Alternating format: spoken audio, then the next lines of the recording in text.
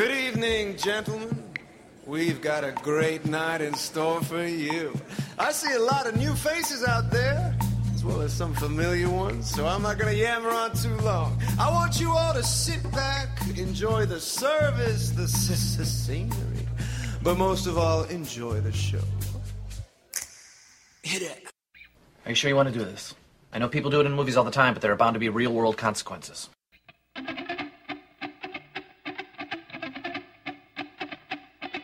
He's kind of a nerd. It's cool, I'm taking it back. Everyone else is growing and changing all the time, and that's not really my jam. I'm more of a fast-blinking, stoic, removed, uncomfortably self-aware type.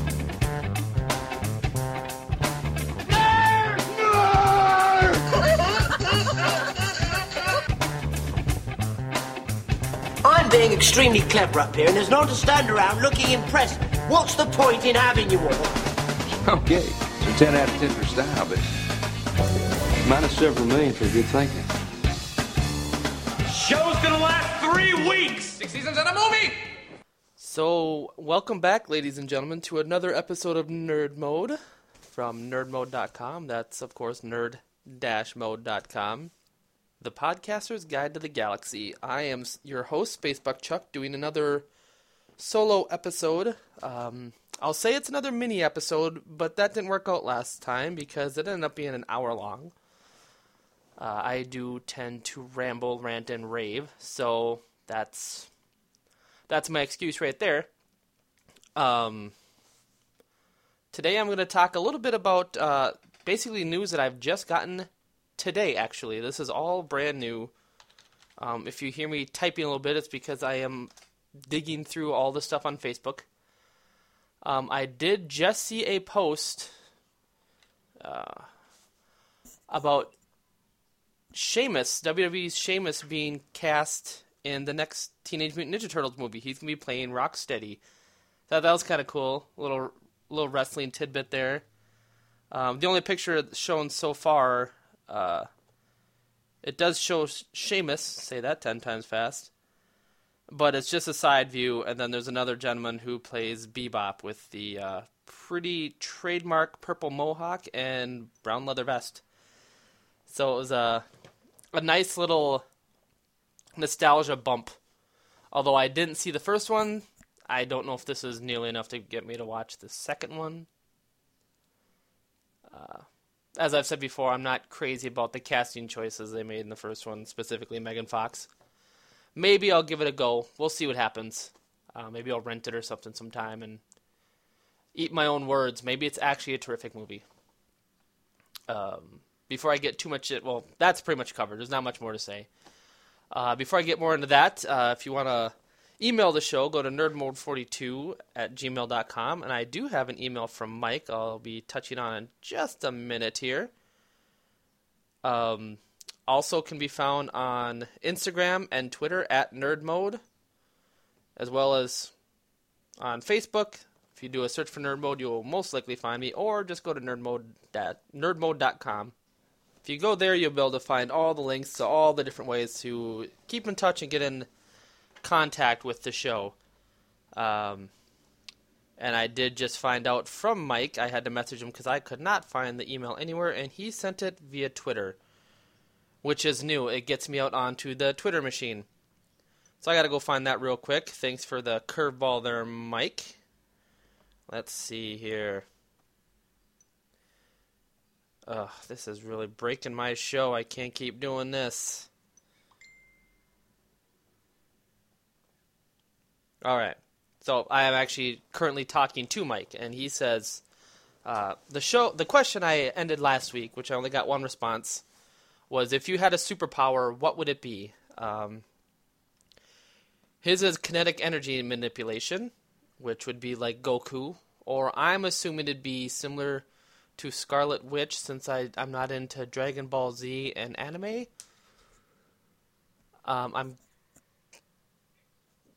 Yeah, like I said, I don't know much about that. Sorry, Mike. Off to a rough start already, but I think I'll get it dialed in here.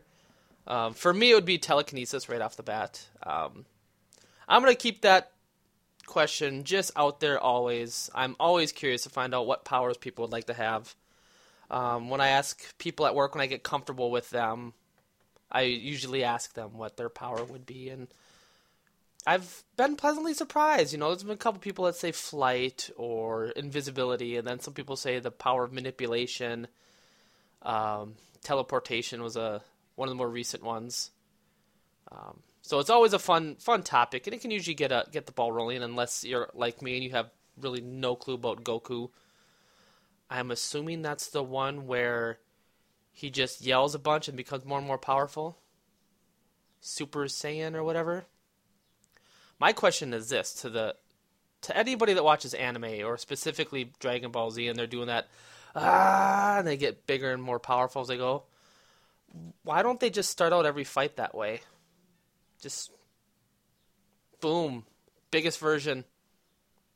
That'd be like Bruce Banner trying to beat a guy in just a fist fight, and then finally realizing, oh yeah, I'm the Hulk, and then, blah, Hulk. I don't know. That's just me. No, what else was I going to talk about? This episode is called In League. So I'm going to talk clever, right? Two things about mentioning the League. I was watching Jeopardy before, so I kind of had the theme idea. One is the League of Extraordinary Gentlemen is quote-unquote officially getting a reboot, which is good because the original was horrible, and as far as I understand, it's the reason Sean Connery retired.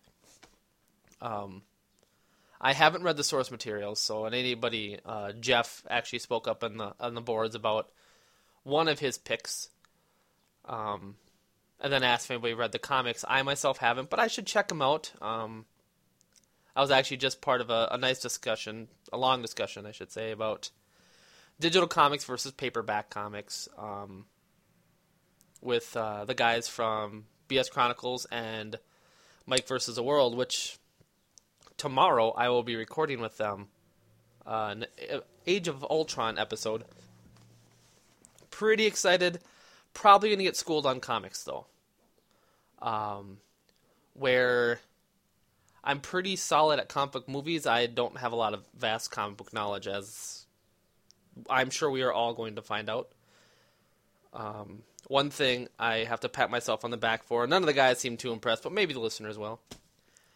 One of the questions we have to cover is our top 10 Marvel movies, our top 10 favorite Marvel movies. And it's not just the recent Marvel Cinematic Universe, but anything with a Marvel character dating all the way back to original Bill Bixby, Incredible Hulk, Howard the Duck, things like that.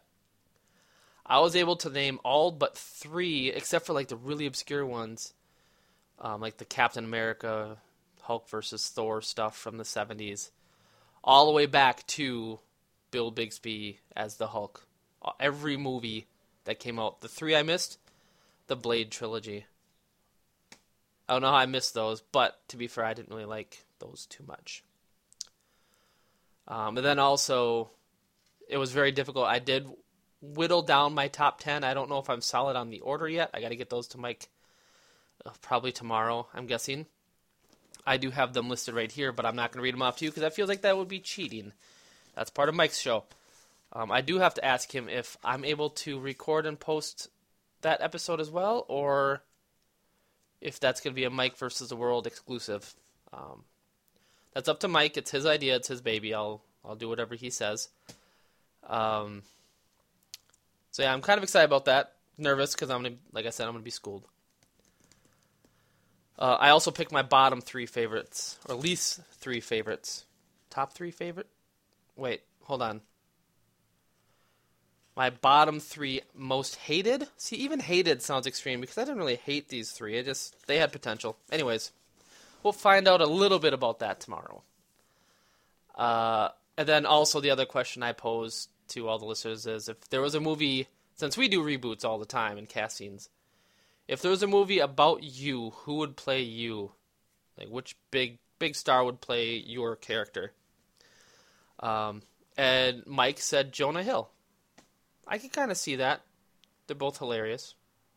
I don't see much of physical resemblance, but if that's who he sees, I am all for it. I would go with If it's me currently right now, Topher Grace. If it's me in the future when I'm an old man, Paul Giamatti. I've been referred to Paul Giamatti several times. Apparently I really look like the guy. And as far as celebrity doppelgangers, I just recently found out that I look a lot like Squints from Sandlot. Yeah, so that's kind of fun. Halloween costume is already set. I just need to buy a t-shirt. Done. So get ready for those pictures around October. Yeah, this is going to be a fast one, I can tell. Next thing I found out today is that there is rumors that Asia Butterfield may play Spider-Man in the next... I shouldn't say the next Spider-Man movie, in Captain America Civil War, which I am 100% on board. I feel horrible that I didn't actually cast him myself when I was talking about Spider-Man in my first Nerd Mode minisode. I went with Donald Glover, who I still think would be an interesting dark horse pick, but Asia Butterfield is tremendous. And apparently he's 6 feet tall now, which seems crazy to me. He had responded, somebody doubted his height, whether or not he's tall enough to play. And yep, height, 5'10". He is a tall dude. He isn't little Hugo anymore. Yep, that's our Spider-Man, ladies and gentlemen. I am 100% on board.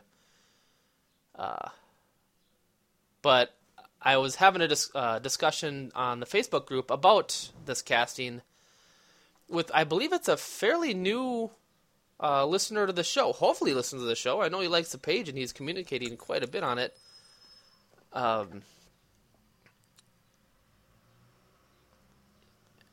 Sorry, I'm loading up some of the comments. My phone had an update yesterday and it is going horribly. So it runs super slow. Every tap takes... This is totally nerd world problems, I get it. Takes a really long time to load.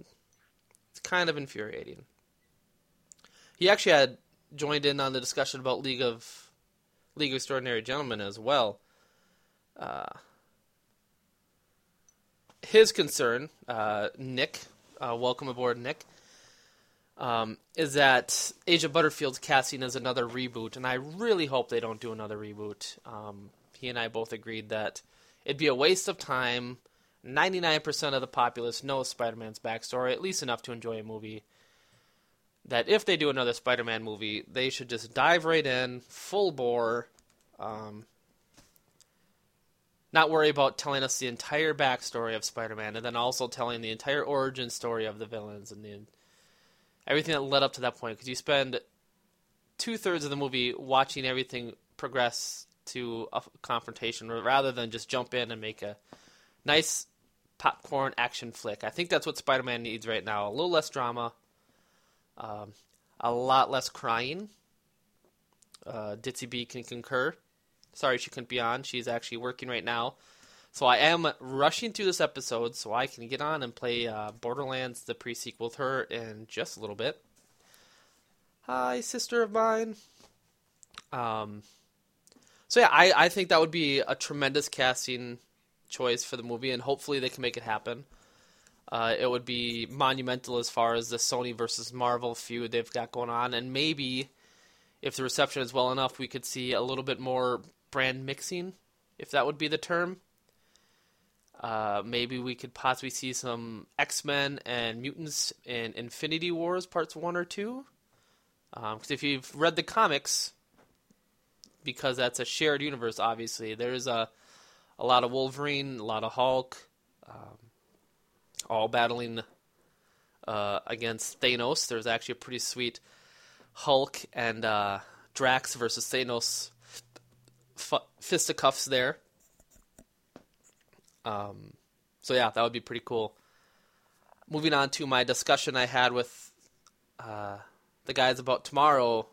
It was a paperback versus digital conversation. I am running all over. Sorry, ladies and gentlemen, if this seems like a mess. I haven't had a lot of nerd conversation all week, so it's all kind of funneling out. Like, you're at the choke point right now, and it's all coming at you. Like a rush of zombies down a hallway. Just bear with me. I'm like decompressing. It's kind of like a teapot. you put it on the stove for too long and it starts to simmer and squeal, and then we're just opening up the pressure valve. They have pressure valves in teapots, right? Yeah. I myself, I prefer paperback comics for a collection standpoint of it. But, as I've said several times, I don't have access, to which the guys told me I should move.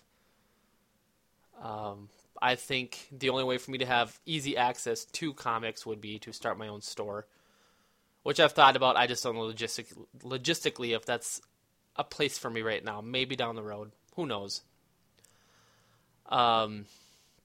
So Mike and myself and Brad, actually. Hey, Brad, we got to get those guys back on the show again soon. Do purchase digital. I get them on my Kindle, and they get them through the Marvel. There's, I believe, a Marvel app you can get that has like all their prints available digitally for either a monthly fee or a 1-year subscription, which I think I'm going to go for. That sounds pretty sweet to me, as opposed to buying issues of Deadpool and anything with Colossus or Nightcrawler mixed in. Anything with Thanos. I want to really start diving in and studying more of the comic side so I can introduce that onto the show a bit more. So I like the ease of use, and the price for buying digital is definitely nice. Again, you don't get a collection feel like you do with paperback. And it is harder to read digital comics that have a certain format. You know, some of them don't just, or most of them don't follow just the panel to panel. For instance, the Infinity Gauntlet saga that I read just recently has incredibly complex panels and art. It's beautiful. I mean, even if you're not a fan of comics, if you get a chance to check out some of the panel setups and the artwork, it's pretty astounding. That one I wasn't able to read panel to panel on the Kindle because of how complex every page was. Where some panels bled into the other ones, and sometimes it was almost confusing keeping up with everything, especially when there's fighting involved. So much like most things, I am of two minds, just like I am for source material and movies and things like that. I can separate the two and differentiate and enjoy them both. I am not really an elitist so much. I'm pretty on the fence. I think the only thing I get elitist about is when I start really talking about zombies, which I could do at great length, as you guys all know. Otherwise, I'm pretty cool. I'm pretty chill. What else is going on in the world? Let me see. Let me get back to the Facebook page. See what else we have shared very, very recently.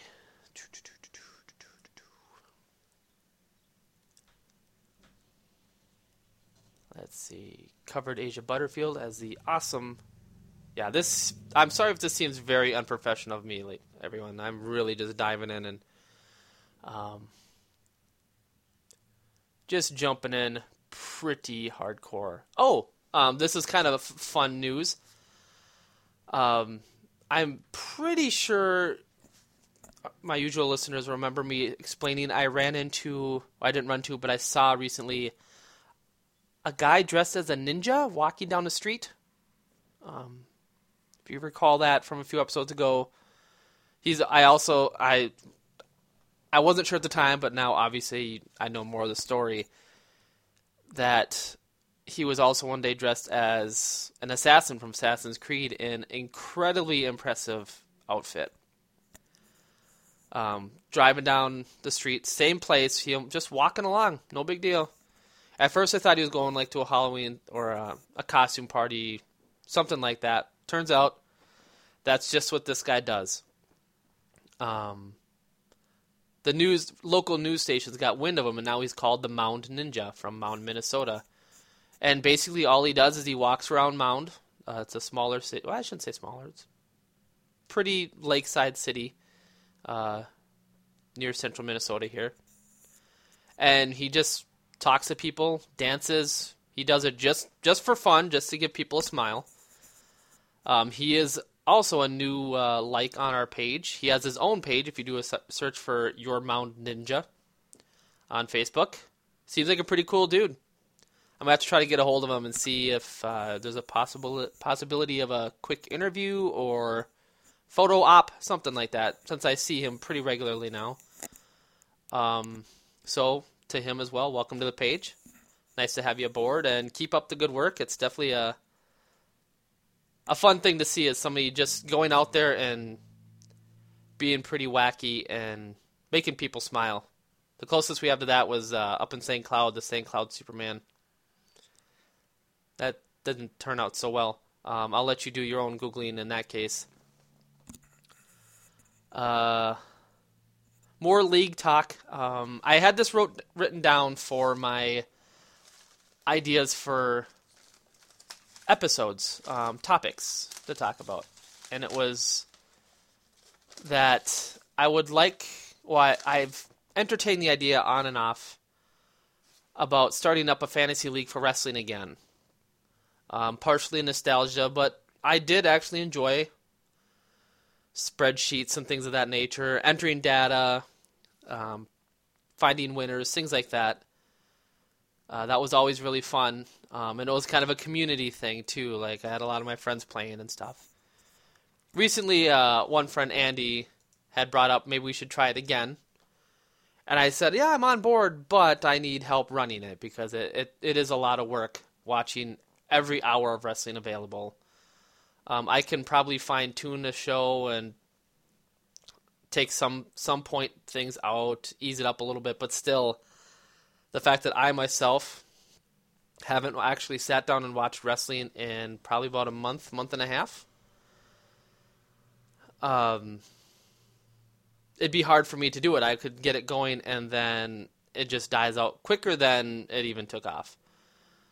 So if anybody listening would be interested in at least opening up a conversation about starting a league and helping me run it, I can do everything from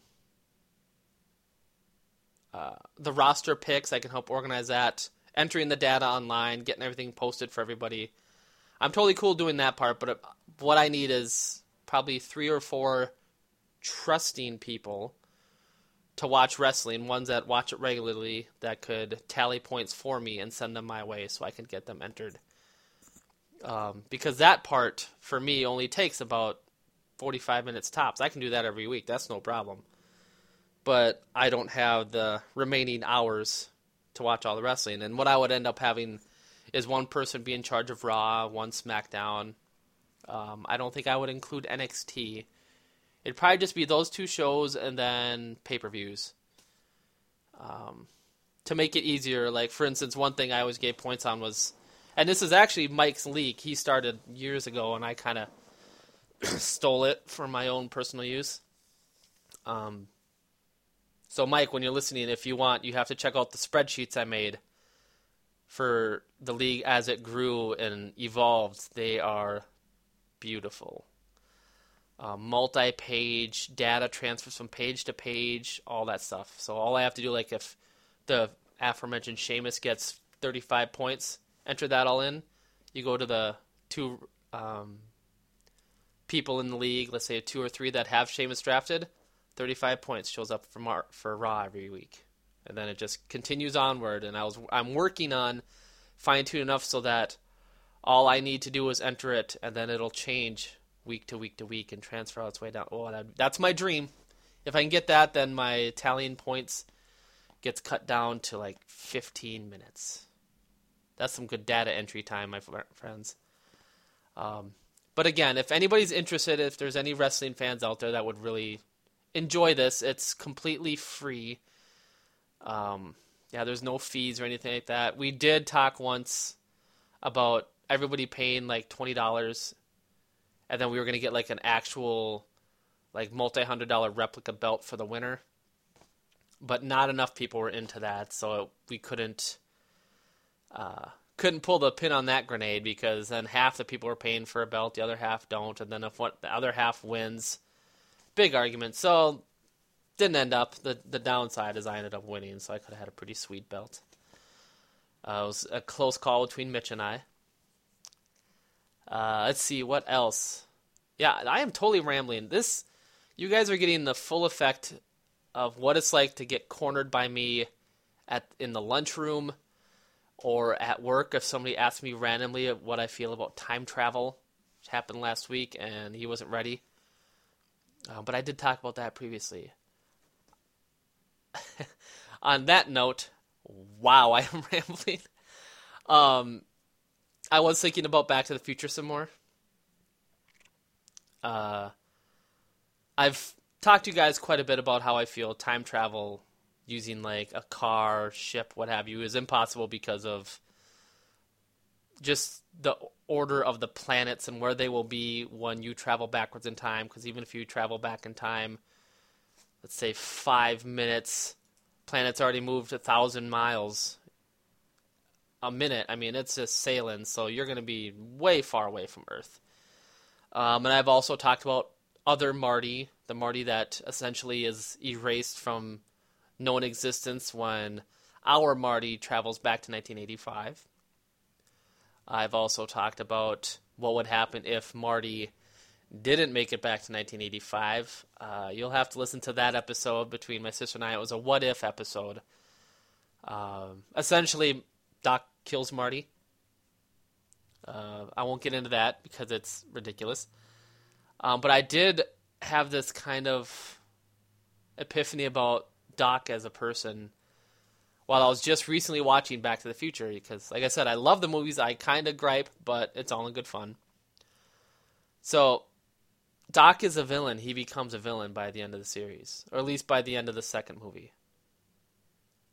I'll explain that. In the first movie, he's just barely cutting his teeth into time travel. You know, he creates a DeLorean. Everyone remembers that scene where he's essentially going to kill himself if the car doesn't work because he's standing in the way of the DeLorean before it travels backwards in time.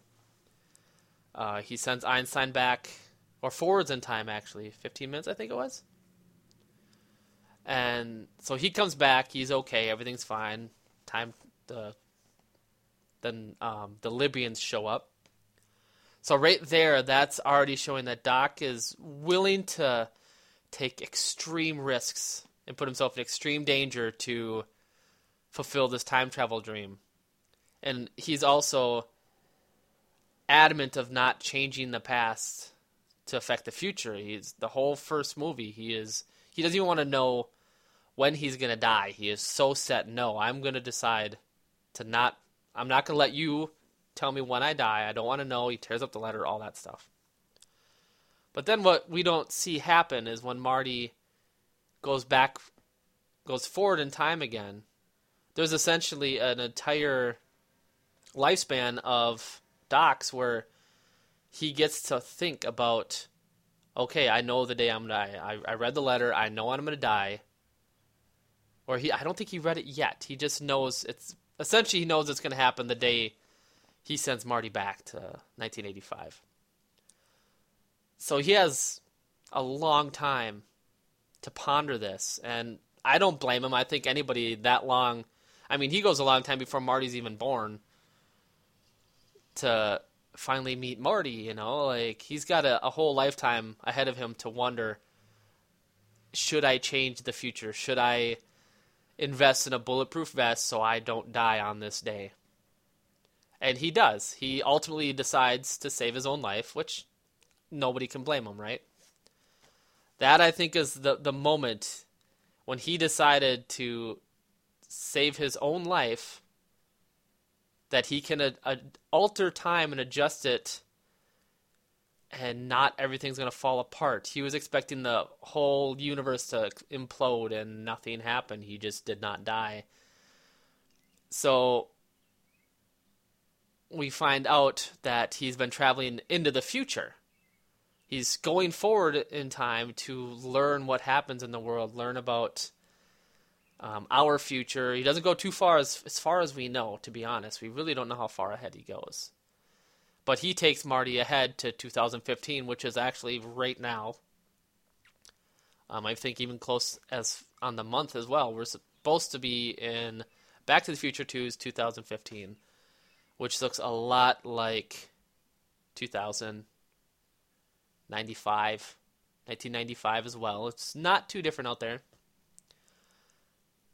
He starts learning stuff about Marty in his future, which is mind-boggling to me, gets restoration work done on his face, so now he's going to go back in time and look even younger than when he left. So he's already changing the present by using stuff in the future.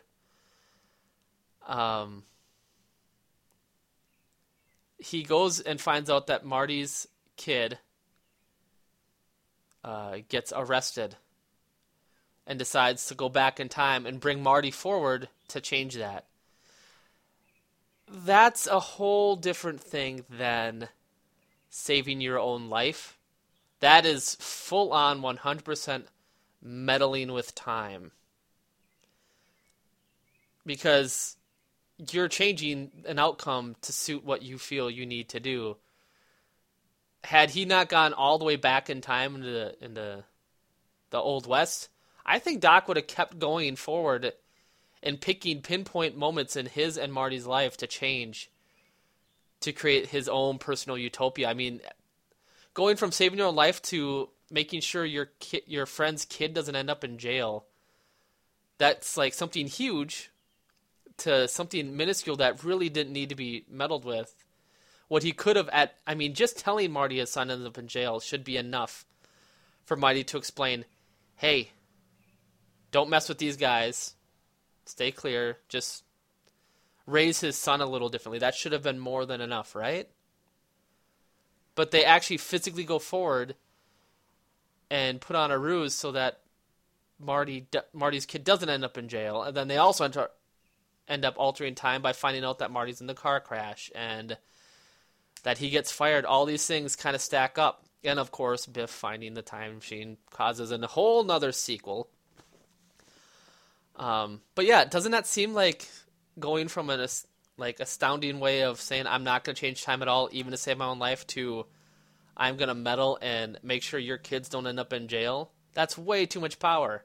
So I'm glad that the time machine got broken, but he ended up making another one anyways, so who knows what Doc is doing right now. So I don't know. I could be alone. I think he kind of went to his head, the power. Subtly so. But he even had like a suitcase full of like a special plastic box with all the different currencies for certain areas so he could travel in time and actually spend money. Like, he went through a lot of work. So he's been doing it a lot more than just taking Marty on trips. Marty is kind of like the doctor's companion, where he has his own life going on, and then all of a sudden this old man with a time machine shows up and takes him on an adventure. But you know he's traveling more than just with Marty. He didn't just travel in time once or twice. He's going all over. So who knows what he has changed in the past and the future to suit his own needs. If there's any listeners out there that do fan fiction, why don't you send some my way? Let's turn Doc into a villain. Let's see what kind of shenanigans he can get into. Kind of events he'd change. Wow. That was a ramble, ladies and gentlemen. And I think I'm almost done with my general topics, so we're going to get into the meat and potatoes of this episode. And it's all about League of Extraordinary Gentlemen. I believe I've talked about this movie in the past. Like I said, I didn't read the source material. I guess it's really good. I'm going to check it out. But the original movie was horrible. And the premise is, it's from an Alan Moore comic, I believe, right? I'll let my crew fact check that one. Where he took Victorian age literature characters and created a superhero group. We actually had a whole episode based around that premise a long time ago where Brad and Travis joined me and we created one out of historical figures. I should repost that one. That was a pretty good episode. That's one of the ones where if you guys get all the cast picks, you can send that my way. That'll help you to the course of getting a pair of Groot socks. Nobody's jumping at that one yet. It's almost like it's a lot of work. So the premise is these guys fight crime. They all have kind of super abilities. The characters are, let me get that loaded real quick here. I thought I had it, but I think with all my clicking and searching, I lost it.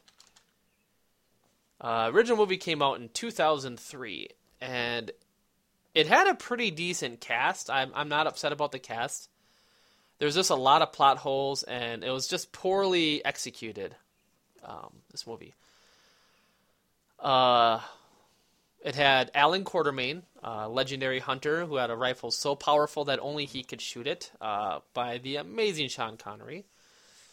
Captain Nemo by, Nazaruddin Shah. Sorry if I butchered that name. It's lots of volumes. Mina Harker, that was Captain Nemo, the Nautilus. 20,000 Leagues Under the Sea, all that. Mina Harker, who could be obscure. She was in Bram Stoker's Dracula. She was essentially the bride of Dracula. She got bit, became a vampire. She was played by Peter Wilson. Rodney Skinner, which I believe is the Invisible Man, by Tony Curran. If anybody recognizes that name, maybe not. He played Vincent Van Gogh in an episode of Doctor Who, one of the best ones, one of the best episodes. Dorian Gray, who was immortal because he had somebody paint a self-portrait or a portrait of him that anything that happened to him would happen to the portrait, not him. And he would essentially live forever until he looked at the portrait, and then he would finally succumb to all the damage. Tom Sawyer from Tom Sawyer and Huckleberry Finn, older, and apparently a brigand/assassin character. It's kind of strange. Played by Shane West, who was really big in the late 90s, early 2000s. He was kind of the heartthrob of the era. I don't know what he's doing now. I haven't seen much of him since then. And then it had Dr. Jekyll and Mr. Hyde, played by Jason Fleming, who has been in a lot. Some of his roles that I am most familiar with are... he was in the movie Kick-Ass. He played one of the mob thugs / doormen that Chloe Moretz shoots through the cheek. If you remember that? Look at all them buttons. He also was in the awesome movie Hannah in a short role as a father to Saoirse Ronan's character, Hannah's friend, on-the-road friend she meets. He kind of ushers her around, listens to this girl's problems, try to figure out what her story is. This 14-year-old girl traveling the world on her own. And then I think the last person I really recognize, M. Moriarty by Richard Roxburgh. Another actor not many people might recognize. I know him mostly from Moulin Rouge, but he was also in Van Helsing, Mission Impossible. But Moulin Rouge is the main one I recognize him as. He was, trying to remember the name of the character. He was essentially the guy that was trying to buy the Moulin Rouge, and they're seducing him for his money and just playing him a fool. He played Moriarty. And then they mix in a lot of fancy, super fancy special effects. They turned Jekyll and Hyde into essentially Bruce Banner and the Hulk. I thought they took that too far. I like the idea of him remaining mostly human, just superhuman strength, things like that. They had this ridiculous, 6-wheeled convertible. What else did they have? The Nautilus driving through through Venice, down the waterways, which I don't think are big enough for a giant ship. Just a lot of dropped balls left and right. So Fox, I guess, greenlit a reboot or a remake, I should say. And I think this is one that everybody would most likely be on board with, just because the original was really rough to watch. And you know me, since I love me a remake and a reboot, I am going to do what I can to put a cast out there. So I'm jumping in, guns a-blazing, to deliver my cast for the remake of League of Extraordinary Gentlemen. Excuse me, I suddenly develop a terrible case of the hiccups. Hopefully it's not fatal. All right. Let me find all my tabs. All right. Who should I start with? Well, I'm going to go across all over the place. We'll start from the bottom, who I listed. Moriarty, who was actually generally known as the villain for Sherlock. So I picked for him... Oh my gosh, I am so sorry, folks. I am tanking this episode. The moment I grab my phone to try to pull up some data, I get all distracted, not by anything on my phone, just trying to multitask. Apparently, I am crap at it, so I apologize. Okay, let's just go off memory here instead. For Moriarty, the villain of the movie, the enigmatic, hyper-intelligent, the only guy that could get into Sherlock's head and actually come out on top, I picked Jeremy Irons. Because the dude is awesome. He plays the conniving, planning, scheming character oh so well. Check him out in The Borgias or Die Hard 3. He was good at that. I mean, the plan he pulled out was kind of lame overall, but he played his role very well. So, right off the bat, Jeremy Irons. Next up, Dr. Jekyll, Mr. Hyde. Like I said, I didn't want to go anything too crazy.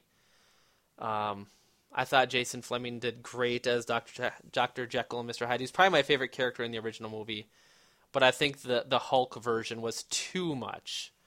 I always see Hyde as being very similar, just a sinister version. Will do anything he needs to, and also have stronger abilities, leaping, climbing, jumping, clawing, all that kind of stuff, more savage. So the actor I picked, right now actually, Mike, so just so you guys know, Mike sent me a message if I'm recording tonight, and I said I'm recording right now. So Mike, this is like breaking the fourth wall. And I'm trying to type actually, and every time I type actually, I get anti-aircraft. Swipe. The actor I picked, ironically, I feel from the source material, he has played a Dr. Jekyll, Mr. Hyde character. And I think you guys are going to quickly realize with my cast picks, I'm essentially mashing up all my favorite shows and movies into one movie. All my passions. So I chose Andrew Lincoln from The Walking Dead. And anybody who's seen the last season knows that at the flip of a switch, he can be cool, calm, calculating, and then completely savage and terrifying the next. So if you take Andrew Lincoln and then do just mild basic prosthetics to make him look... I'd want to keep it more akin to the original Dr. Jekyll, Mr. Hyde, the old silent film, which if you guys haven't seen, it's actually pretty cool. They did some neat stuff with makeup in that one. For the time even, was way ahead of their time. So I think... And again, except for maybe two people, they're all British too.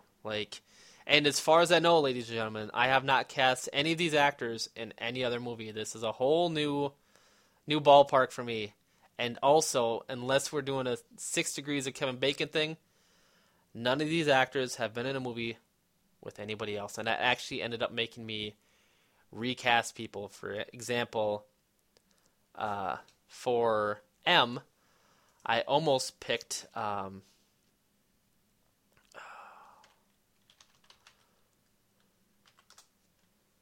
Again, typing. Jason Isaacs, who was in Harry Potter. So I'll give you guys that little hint. Make you think, okay, who was in Harry Potter and could end up in the rest of my show? See what happens. Or you can end up finding out right here and now. I don't know who's next. Oh, it's right now. All right, Tom Sawyer. For Tom Sawyer, I struggled with him for a while. I cast 2 or 3 people, guys that didn't make the grade. The actor who is currently ripping it up in Mad Max, literally and figuratively, who also played the Beast in the new X-Men movies, and apparently for a while was rated dating Jennifer Lawrence. Yeah, Jennifer Lawrence. Nicholas Hoult. Almost. So close. And then I even thought Eddie Redmayne. I was like, he's really good. But he seems older than I think I'd like my Tom Sawyer to be. So I went with the awesome Matthew Lewis from Harry Potter.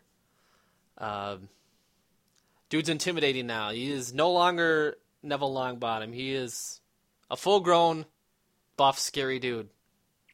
So I'll let you guys Google and Twitter that. That's who I would pick. He looks like the perfect age. In the right outfit, we have Tom Sawyer. And that ended up changing a couple other of my picks, too. Once I settled on him.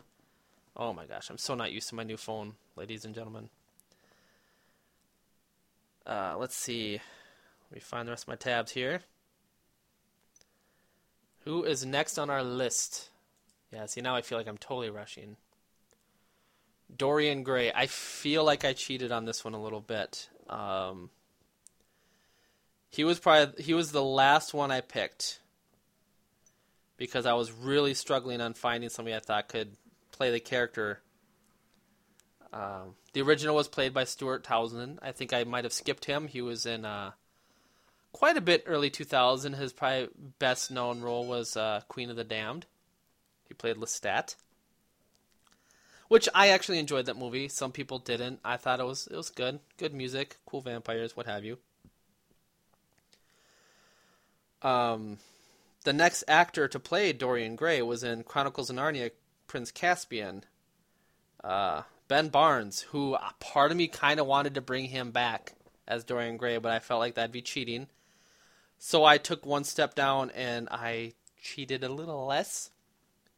And I chose William Moseley, who really his biggest claim to fame is the Chronicles of Narnia series. He played the eldest brother, who goes by the name of Peter Pevensie. I'm brutalizing his last name, I'm sure.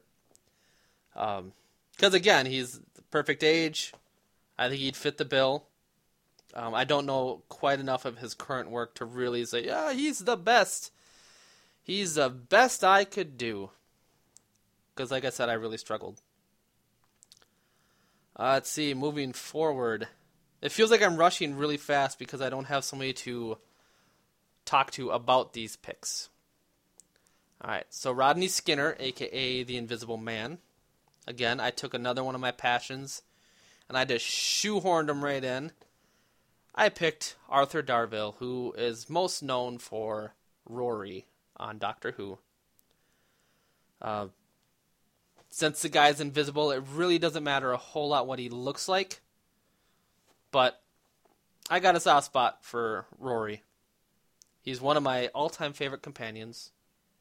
The duo of him and Amy Pond, I gush about in our earliest Doctor Who episode with Ditzy B and Jeff, the Incredible Hulk. Next up on the list. Almost done. We only have 3 left. Mina Harker. The vampire bride, we will say. The sort of immortal vampire of the group. Again, another one of my passions, shoehorned in for all your enjoyment. I went to Game of Thrones this time around, and I took Natalie Dormer, who plays Margarine Tyrell on in Game of Thrones, and she was also a smaller part so far in the Mockingjay movies. She is the director for the Mockingjay movies, that not the director of said movies, but in the movie, the Inception level of where they're making the propaganda films with her head kind of half shaved with the vine tattoos.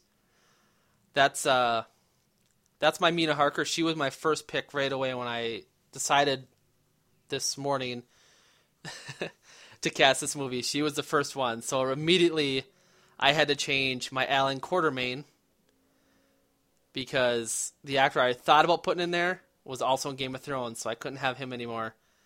My runner-up for Mina Harker was going to be Emma Watson, but putting her in meant I would have to change my M, which inevitably I did, and I would still be looking for my Tom Sawyer. Mike is asking me more questions. I'll answer this real quick. See if maybe if he's quick, he can get his cast to me. Same characters, Mike. I'll let him know if he hurries. I'll get it on the air. Maybe I can ramble. I don't know. Do you guys think I could ramble a little bit while he picks?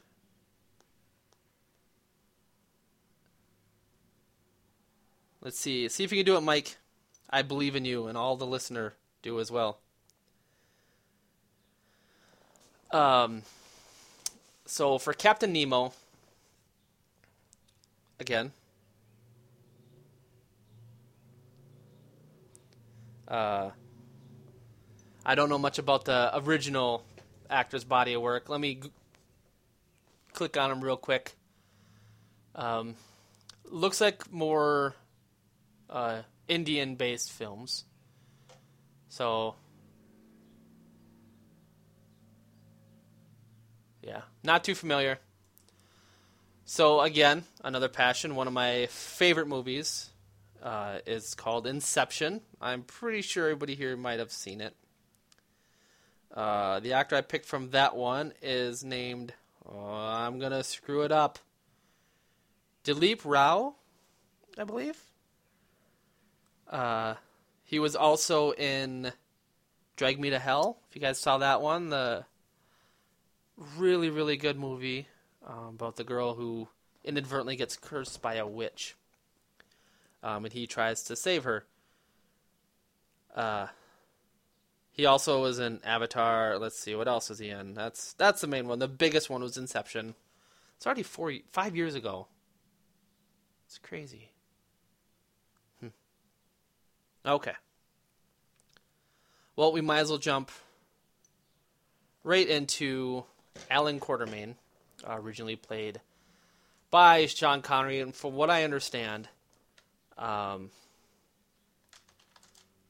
movie was so bad that he actually retired shortly after, which I don't know if is totally the case, but it seems logical.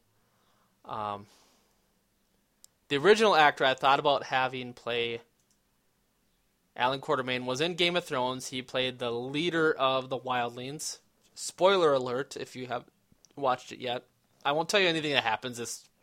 This guy is kind of in charge of the wildlings, the people that live beyond the wall, beyond the king's reach and the guards and all that, just living a free life.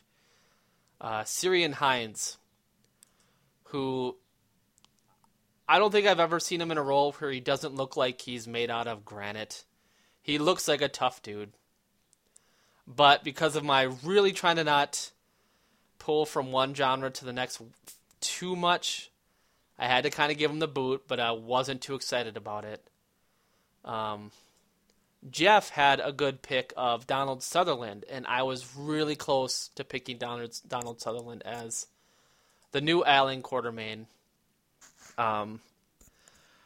I decided to go with an actor who's more known for his lighter take on roles.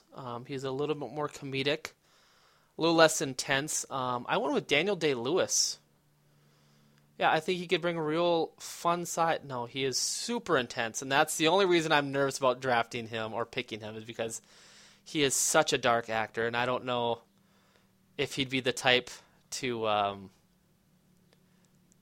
not like I'm asking him directly, Mr. Day-Lewis. I would love for you to be in a comic book movie.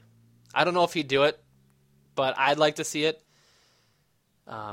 He is a impressively threatening, scary method actor, so I'm pretty sure that if he found out he had to fire a gun strong enough no one else could fire it, he'd have someone make that gun, and he would learn how to fire it. That's the kind of actor he is. So that's who I would have helming my my League of Extraordinary Gentlemen. I didn't pick anybody else because I don't remember the movie that much. I remember the main core people. Anybody else out there that watched the movie, if you liked it, cool. If not, also cool. We all have preferences, of course. Why don't you send me your picks or what you thought of my cats if I created a movie you think you would go out and see. This was probably one of my more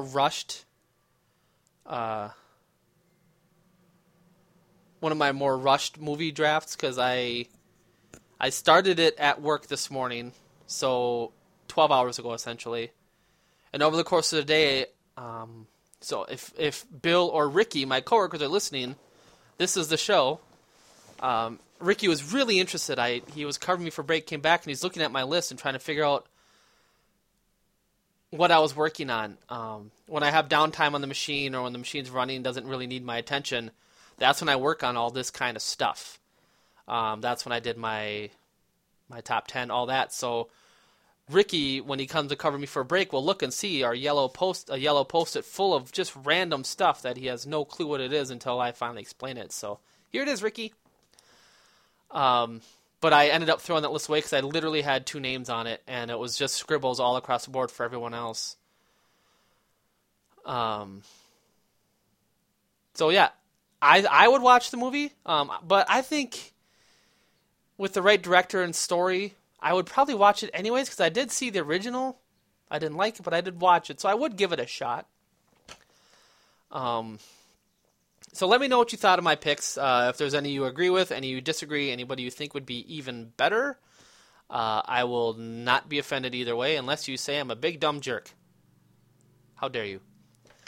I'm trying to think. I don't believe I have anything else to throw out there. Mike said he will not be able to get his list to us before the ending of the show because apparently 3 minutes is not nearly enough. He said he'll send it in an email, so I definitely look forward to that. Also, Devin, if you're listening, Angie as well. She helped me out a little bit. She let me vent when I was having a hard time picking. Helped me remember certain Harry Potter characters' real names. I feel real bad that I forgot. And I actually almost forgot Arthur Darville's name. I started calling him Rory. And then I went far enough to say Rory Cochrane, who is a totally different awesome actor from Empire Records.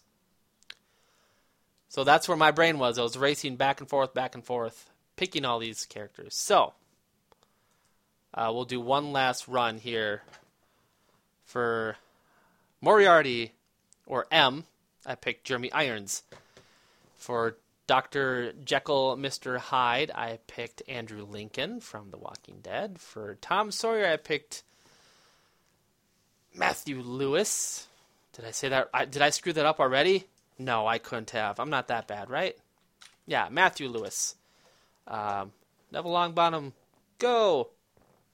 Let's see, who else do I have left? I'm going to throw that up there real quick.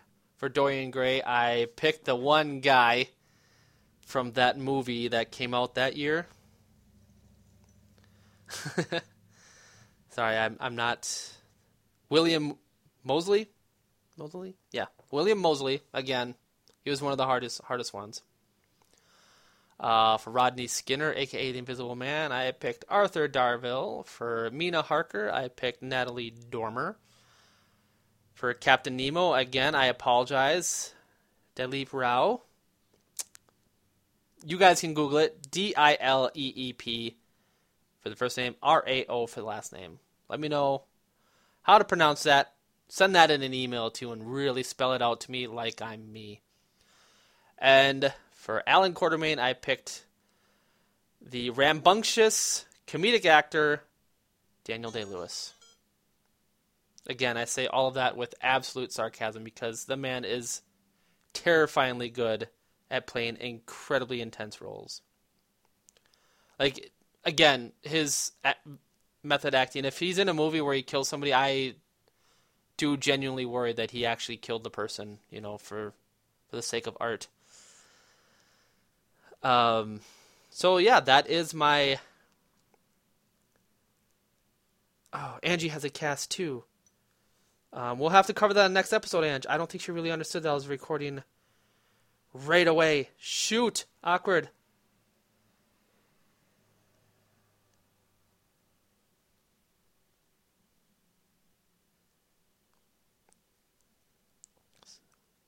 Sorry about a little bit of dead air there.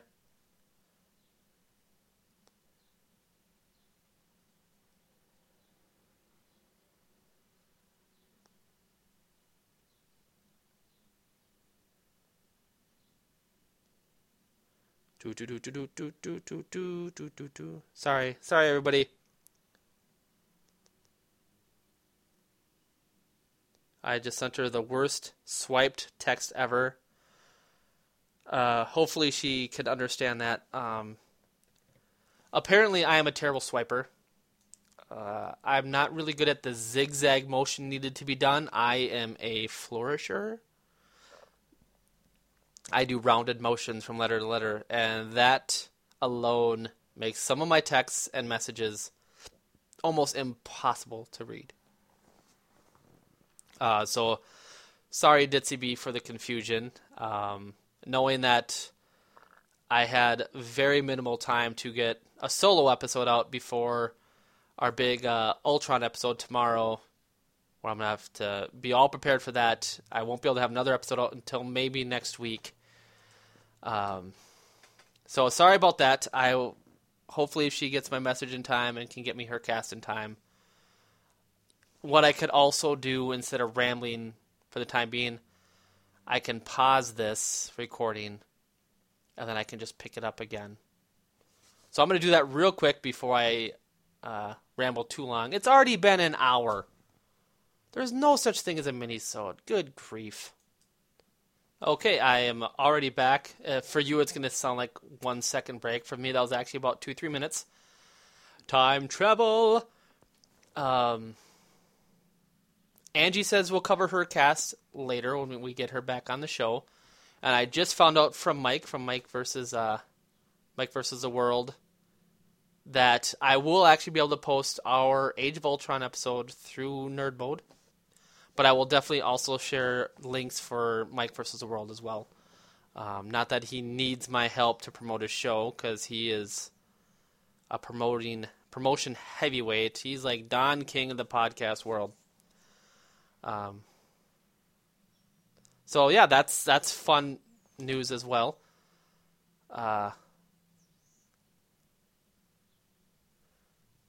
That it will probably sound different than you guys are used to hearing, though, because generally when I record, I take on the role of the lead host. I'm sure you've noticed. Sometimes at great length, I will ramble.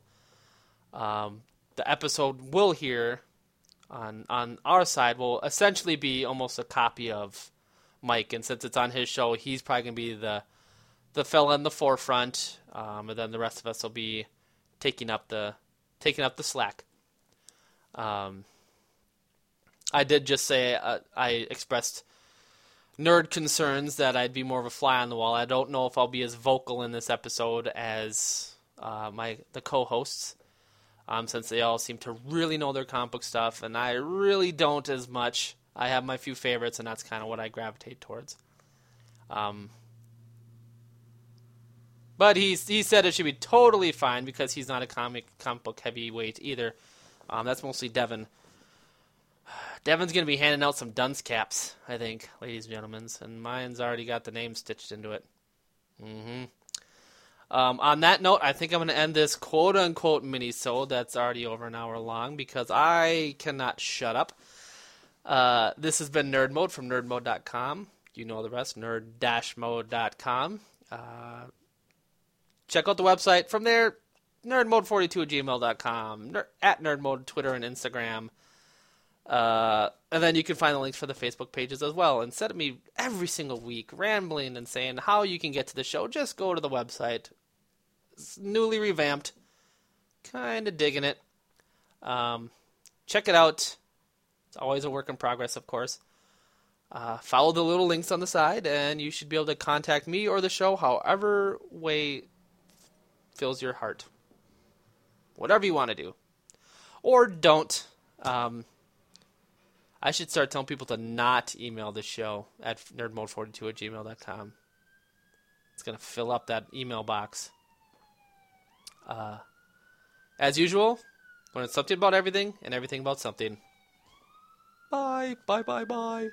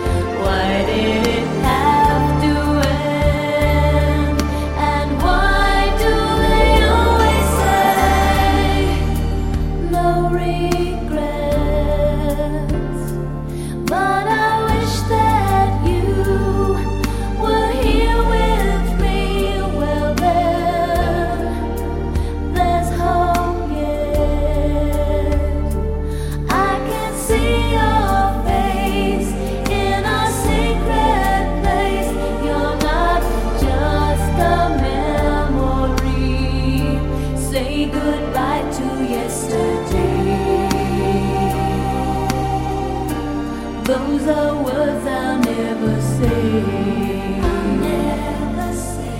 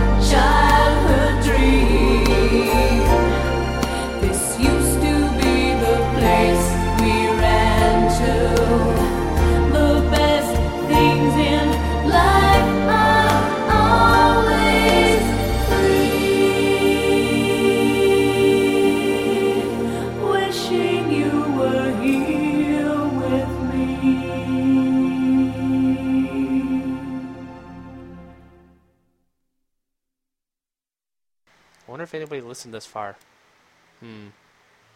Anyone? Nobody? League of Their Own? Come on, it's a league thing.